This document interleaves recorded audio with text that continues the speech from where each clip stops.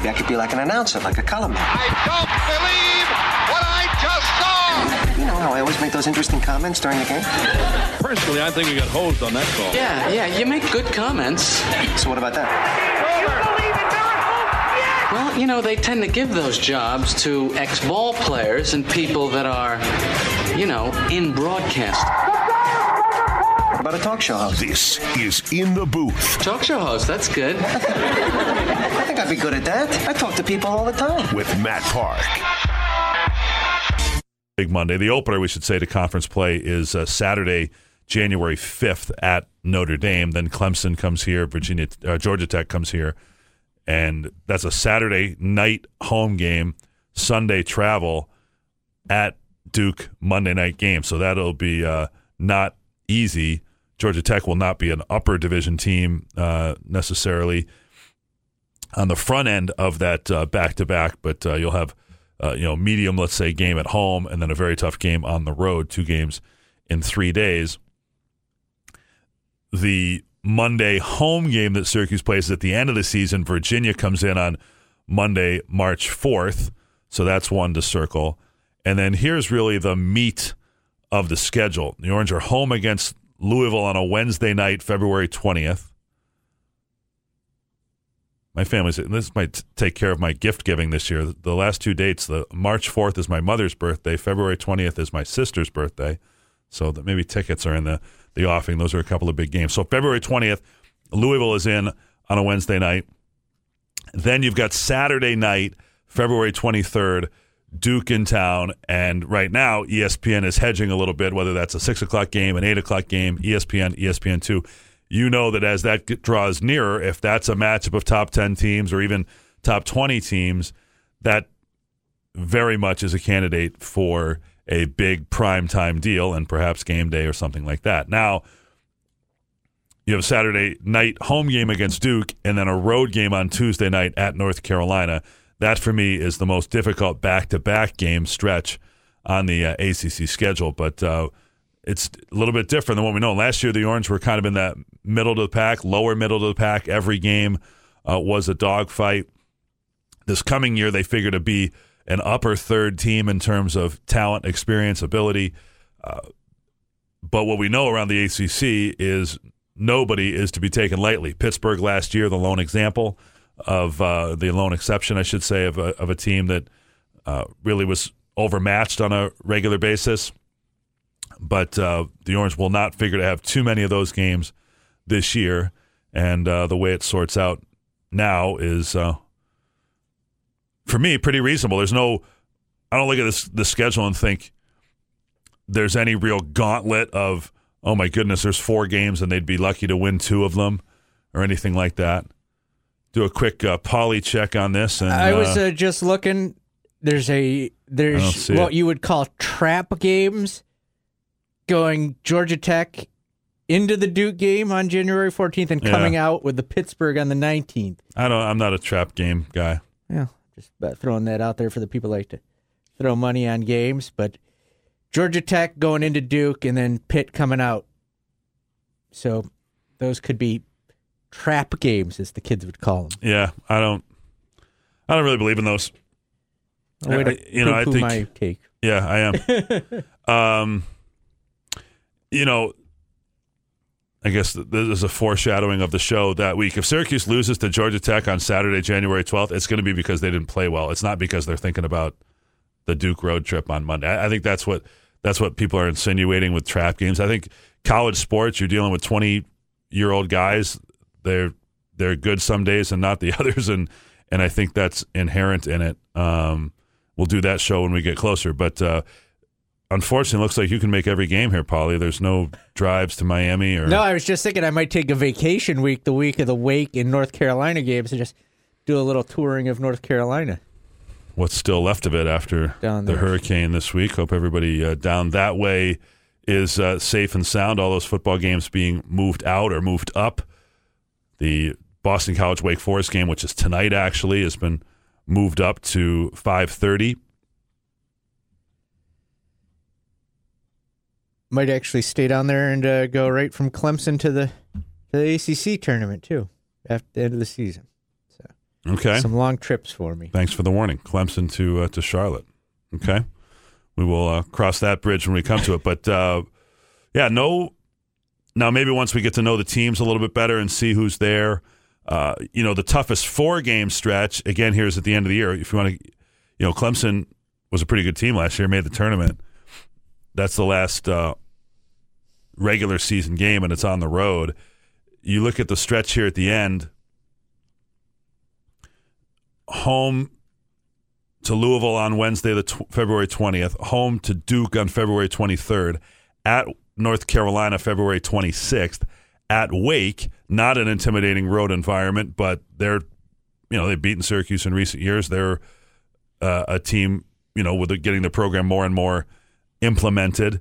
It's a Saturday noon tip-off. Those are never easy on the road at Wake and Winston. And then you come back Saturday to a Monday night home against Virginia, and Virginia's always good. So that's when you look at every team in the conference is going to have a difficult 3, 4, 5-game stretch because the teams in the league are so good. That's one that right now looks to be a stretch where the Orange might run into something in the neighborhood of 3 ranked teams in a 4-game stretch or something like that. If you have any reaction to the schedule, you're welcome to chime in at 315-437-7644. That's 4 ESPN 44. Hey. As we speak over at Manley Fieldhouse, the 96-98 Big East Championship football teams are gathering. We hope to speak with Rob Conrad at the tail end of that, and hopefully Rob can give us a shout. So we'll try to chat about those guys near the end of the show, touch base on a little bit of that. Lots of odds and ends. Doug Marrone claims he's not watched the Super Bowl as an adult. What do we think of that? And a few other things, the Do We Care interesting items today. Congrats to Breanna Stewart for bringing home the MVP in the WNBA Finals last night back to Seattle, where they've won for the 3rd time. You're listening to In the Booth. It's brought to you by Marriott Syracuse Downtown on ESPN Radio. This is In the Booth with Matt Park. Back in the booth. Good to have you along on the show today, here until 3 o'clock today. Back tomorrow. We'll give away tickets to the Orange and Florida State, which is Saturday in the Dome at noon on tomorrow's show. Talking about the 96-98 championship teams. They are back, so a number of familiar faces will be in the stands. A lot of them are speaking with the media as we speak at Manley Fieldhouse, so we'll touch base on that. Want to react quickly to a little bit of feedback based on something that happened yesterday on yesterday's show, and then fan reaction on Twitter was along the lines of, I think the headline to our post-show podcast tweet was, Matt suggests the fans should temper their enthusiasm. I'm not really saying that.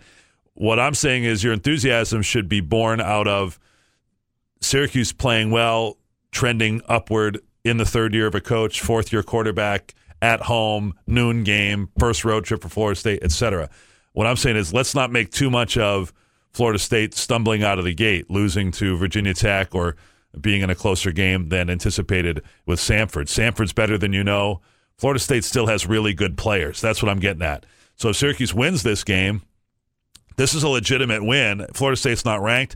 They're still Florida State. They still have Florida State players. This will be a legitimately big win if you can get it. Then you've got every right to be thinking about being 4-0 before going to a major challenge, of course, against Clemson. If Syracuse loses this game, I don't want people jumping off bridges thinking, oh, this was a huge missed opportunity and a significant setback.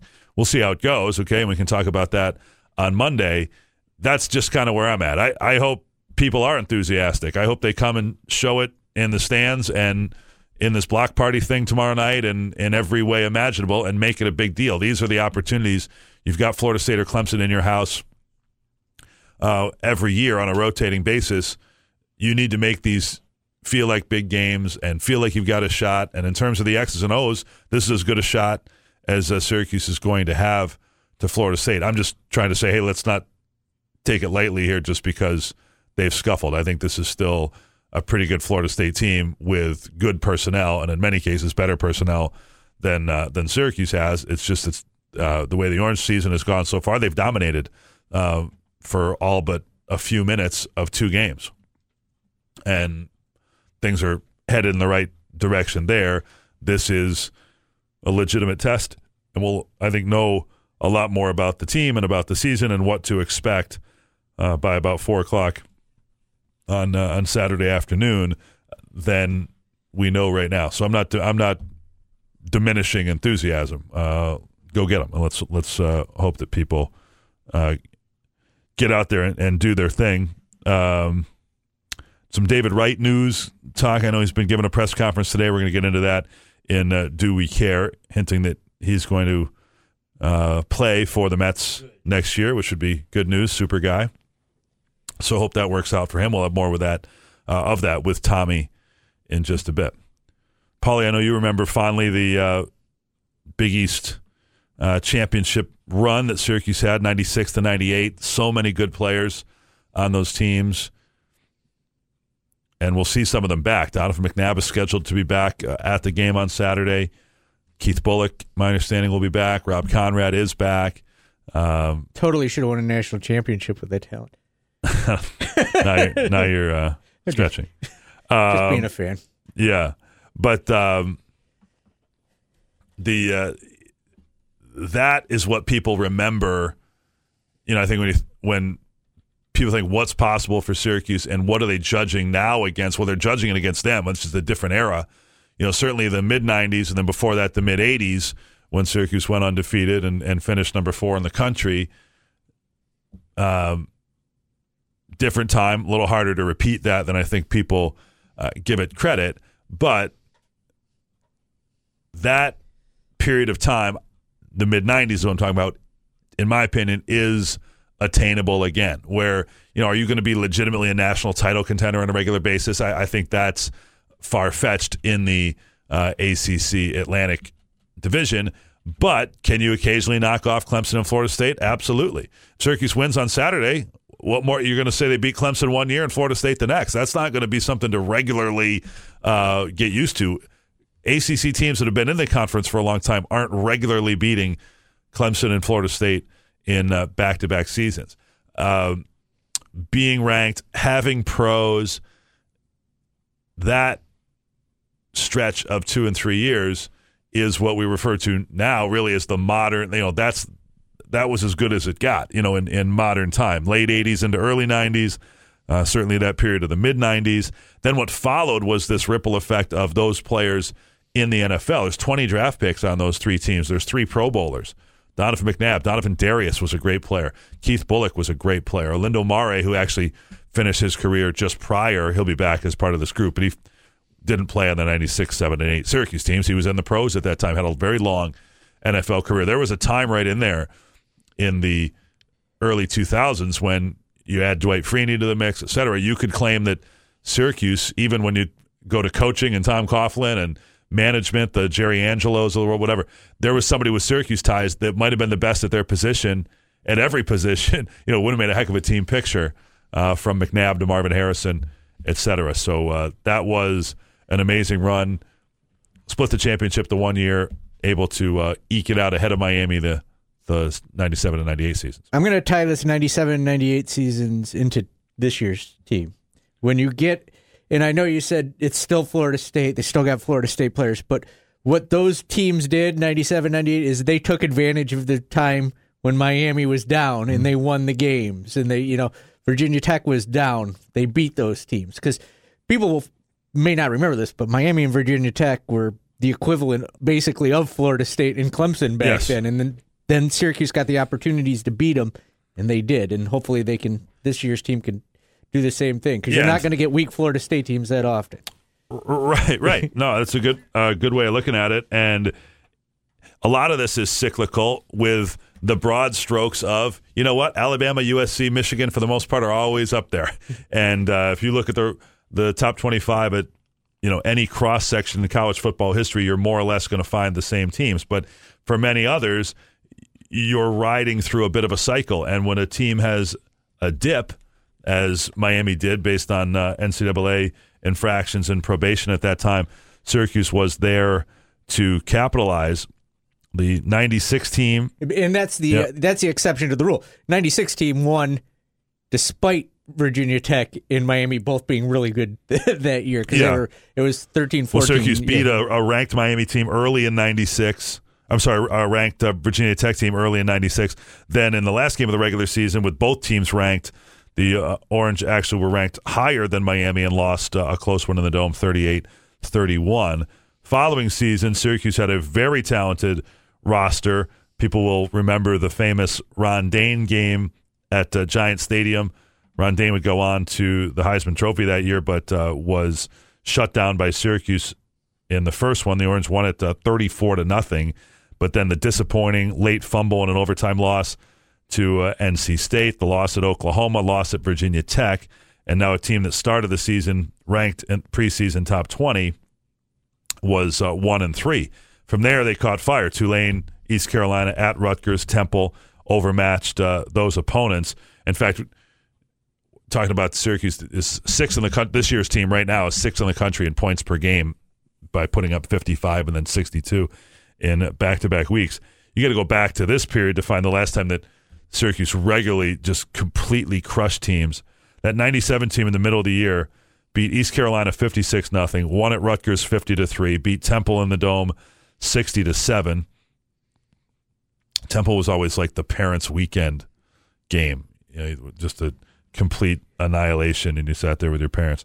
Then beat West Virginia at home, beat BC at home, won at Pittsburgh, and then won by 20 at Miami before going on to lose to Michael Bishop in Kansas State in the Fiesta Bowl, BCS caliber bowl game. And the flip side of what Syracuse did back then to now is there's no Temples and Rutgers on the schedules anymore. So not in conference, and the floor of the ACC is much stronger than the floor of the Big East ever was, and you're not getting those easy wins picked off. There was a time where Syracuse was that team for a minute where you're going a couple of years without winning a conference game, but then bouncing back. I think people most fondly in this group will remember the 66-13 win over Miami that capped that 98 season and then on to the Orange Bowl. So those were heady times, and those guys have gone on to great things. Keith Bullock had a great NFL career. Mark Banowitz has headed up a financial money management investment firm. He and Rob Conrad are business partners, and they have done exceptionally well. People are familiar with what Donovan McNabb has done. Donovan Darius we see from time to time. Darius had a tremendous NFL career with the Jaguars, was as good a player at his position as safety as there was in the league. Pro bowler, hard hitter. Wonder how he would fit in today's game. Jason Poles, captain from that group, is kind of the ringleader of this sort of reunion tour of the guys this weekend. Jason works with us at the Orange Club. Now, if you have memories of those teams, feel free to chime in. 437-7644 for ESPN 44 gets you on the show today. Not certain that we'll do it, but we're hoping maybe to hook up with Rob Conrad a bit later in the show, so we'll try to leave some time for that. Rob was the captain on the 98 team and the last 44, and went on to the Miami Dolphins in the National Football League. They don't build them quite like that anymore. Got incredible size and strength and speed. There were a lot of pros on those teams. Yeah, really were. Even Kyle Johnson went to pro. Yep. He played in Denver for a while. Yep. Quentin Spotwood returned kicks. And Kyle Jones is, or Kevin Johnson is what I was thinking. It was Kevin Johnson's son is on the team now, and so he's back from time to time. And so a good weekend for those guys to celebrate. We mentioned Rob Long will be honored with the Zunick Award tomorrow, kind of an independent deal from the football club. Zunick's, you may remember that story, and you'll hear it at the game on Saturday. The Mike and Judy Zunick. Mike played on the team, and Judy was his girlfriend, then wife, and she was, I think, cheerleader here. He was on the team, and as after their college careers, now they're married, and they were on that early 90s plane that crashed in Iowa, and when the plane was having difficulty, they volunteered into exit row seats to help with it. They died. People who went into their original seats survived, and just an incredibly tragic story, but one of selflessness and service, and an award has been given away for a number of years now in their memory to people like Rob Long, who have dealt with some adversity. Rob, you'll remember, had a brain tumor, cancer diagnosis shortly after his college career wrapped up in the bowl game, and dealt with it head on, and has not only come out the other side cancer-free, but has dedicated his life to the awareness and fighting rare diseases, and works with the current team on that Uplifting Athletes program to raise money for research, and has just done great things and represents the program in the best way possible. Rob, I believe, I want to say he's married now. If not, he's engaged, and looking forward to catching up with him tomorrow night. So lots of good things happening, and that's even before you get to kickoff. Hope people get there to the game and do the quad thing, and I want to hear more reports now that it's a major conference opponent. It's going to bring in some of their own fans, and can't wait to hear and see what it's like out there. Our broadcast coverage will begin at 9 a.m. Adam Terry will be with Gomez and Lisa down at the Sheridan.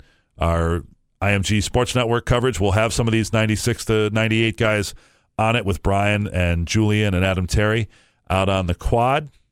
And then we'll have the show from the booth with the coaches and all that good stuff up until noon. Guys doing the show at the Shaughnessy's and whatever. So there's no shortage of programming on Saturday morning and of opportunities for you to get into the revelry as we roll along. For us, we'll do We Care when we come back in the booth, rolling along on a beautiful Thursday in downtown Syracuse on ESPN Radio. Do we care? Interesting. I doubt it. No, wait, the other thing. Tedious. But we will do this segment anyway. Don't care anymore. Don't care no more. CNS grad Brianna Stewart has added to her long list of basketball accomplishments. Last night, she won the WNBA Finals for the Seattle Storm, including the Finals MVP to go along with the MVP of the WNBA this season. So a great season for local Brianna Stewart. Yeah, she's the Midas touch of women's basketball. She's incredible. Best player on the planet, probably. The only thing we would even say probably is the players that are a little more established or have just done it longer, the Sue Birds, the Elena Deladon, whatever. They're just a little bit older and further down the road, but she's not even 25 yet, has won everything in sight and will continue to, and it's pretty awesome to call her one of ours from Central New York. Better than Rebecca Lobo, man? Sorry, I was just an inside joke. No. She is better than Rebecca Lobo. All right. Mets... Today's not the day to push my buttons. Came in a beautiful mood and you ruined it. Come on, Paulie. All right. Mets third baseman and captain for, the last 5 to 10 years, David Wright, the Mets have activated him for September 25th, their last 6 games of the year at home. He will get the start at third base on September 29th, they say, and he has said that he expects to retire at the end of the season. So a good career for David Wright. I thought I saw an alert that said that he was likely to play next season. So I mean, that's my fault for probably reading too quickly while we're on the. So this is it. So he's going to play a handful of games and that's it. Well, that changes my tune on that. Well, that's too bad. He's an awesome dude.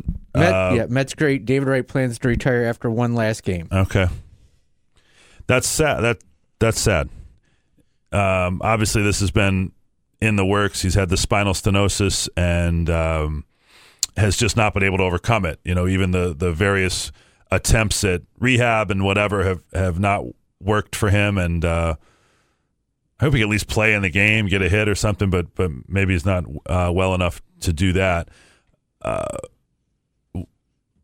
In 2004.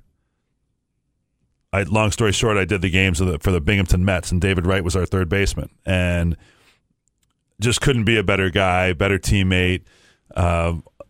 Absolutely what you're looking for to be the captain of a major league team, and in that type of market, he's done everything right from a community perspective, from a leading the team perspective. He was great. His dad's a cop. He was great with his family, and I can remember the day that he got promoted from AA to AAA. He's out on the field playing catch with his younger brothers because the game was in Bowie, Maryland, which wasn't too far from their home down in Norfolk, Chesapeake, Virginia way. And so that's kind of sad because he's a guy you'd like to see play, but can understand why just hasn't worked out for him with the back stuff of late. And we wish him well. He'll be successful in whatever he pursues here. Mets are undergoing changes. Obviously, we'll see them in Syracuse next year with their AAA team and the ownership. Their longtime PR man Jay Horowitz has been moved to a different position of kind of alumni relations, and he and David were close, and so that's a shame for David, but happy for him, and hope he heads off into the sunset and does what he wants to do. He conceded at his press conference that doctors told him that his condition is not likely to improve. He just wants to play in front of his daughters one last. Okay, that's cool. For the first time ever. So it's kind of sad. Do you believe the Mets could just be doing this to sell tickets for their last homestand? They're So out of what, the playoffs. Yeah. So what if they are? No, because I think David Wright wants to. What Paulie just said, he wants to, and I apologize for I shot from the hip before. Quickly on my phone, I thought I saw an alert saying that he was going to play in 2019. It obviously must have said that he was not going to play in 2019. First of all, these are businesses, by the way. And whatever you're going to say ahead of, are they doing this just to sell tickets? They're allowed to do that. Sure. You know what I mean? Now, you can look sideways at them for doing it. And in this case, no, I don't think so. But even if they were, it's for the fans to, they ought to sell out that game. Fans ought to come back and love David Wright because he's been the best Met, for a long period of time here in terms of the way he represents the team. So, and he was their best player for an awfully long time. So what if they are? Yeah, that September 29th game should be something to watch even for non-Mets fans, really, because David Wright is, he was nicknamed Captain America at one point because he was the captain of the USA World Baseball Classic. Mm-hmm. So he's not just a Mets player, he's a big player for baseball. Are you a Mets fan? No, I'm a Yankees fan. I'd still probably watch it. Look at that. Yeah. I thought you were second up to the Mets. No. Sean McVay, the head coach of the Los Angeles Rams, can memorize basically. You tell him a play, he'll know what he ran that play and what the outcome of that play was. We actually have audio of this interview. I don't think this is Week 12, Saints at strange Rams. for coaches. 4:29 in the second quarter. To this degree, it is. 7 on the Saints 7. I've seen him do this a couple What times happens? Oh, Josh Reynolds touchdown, off-schedule play versus a three-man rush. You're absolutely right. Are you kidding me? You're unbelievable. He's like a Now we computer. are going to go to, this is Sean McVay's time in Washington. Oh, no. So I we're bringing like it back to 2015, Week 7. Bucks at Skins. Yep. 2nd and 7 on the Tampa Bay 24.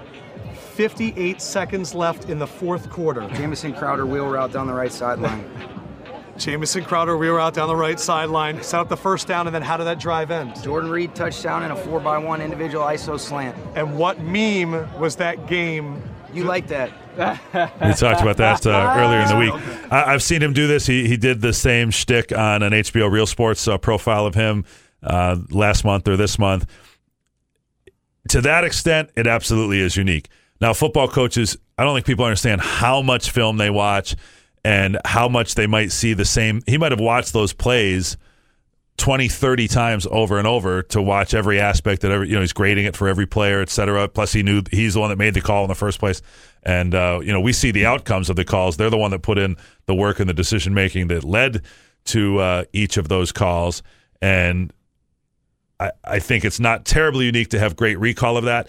It is to have it at this level of detail and of the volume because there's obviously been thousands of plays that he's been associated with in his career. Well, you and I have been lucky to be sitting around when Coach Boeheim will randomly talk basketball, and he remembers plays from when he was a player. Like right. He remembers who the opponent was, how many points certain players scored. Yeah, and I couldn't do that with any team games last year. And it's kind of crazy. Yeah, well, again, he lived it, and it obviously it means more to these guys, and it's their life, and they go over it and over it and over it, and they lose sleep over it, and it's funny because I think I have a fairly decent memory until it comes to some of that type of stuff. I cannot go absolutely even through last year's games and say with a little bit of refreshing, I might be able to do some, but to say that Battle had extra points in this game or even what place he had a great game versus a not so great game or whatever, where Boeheim can come right down to within a point. He's not always spot on, but he's pretty darn close.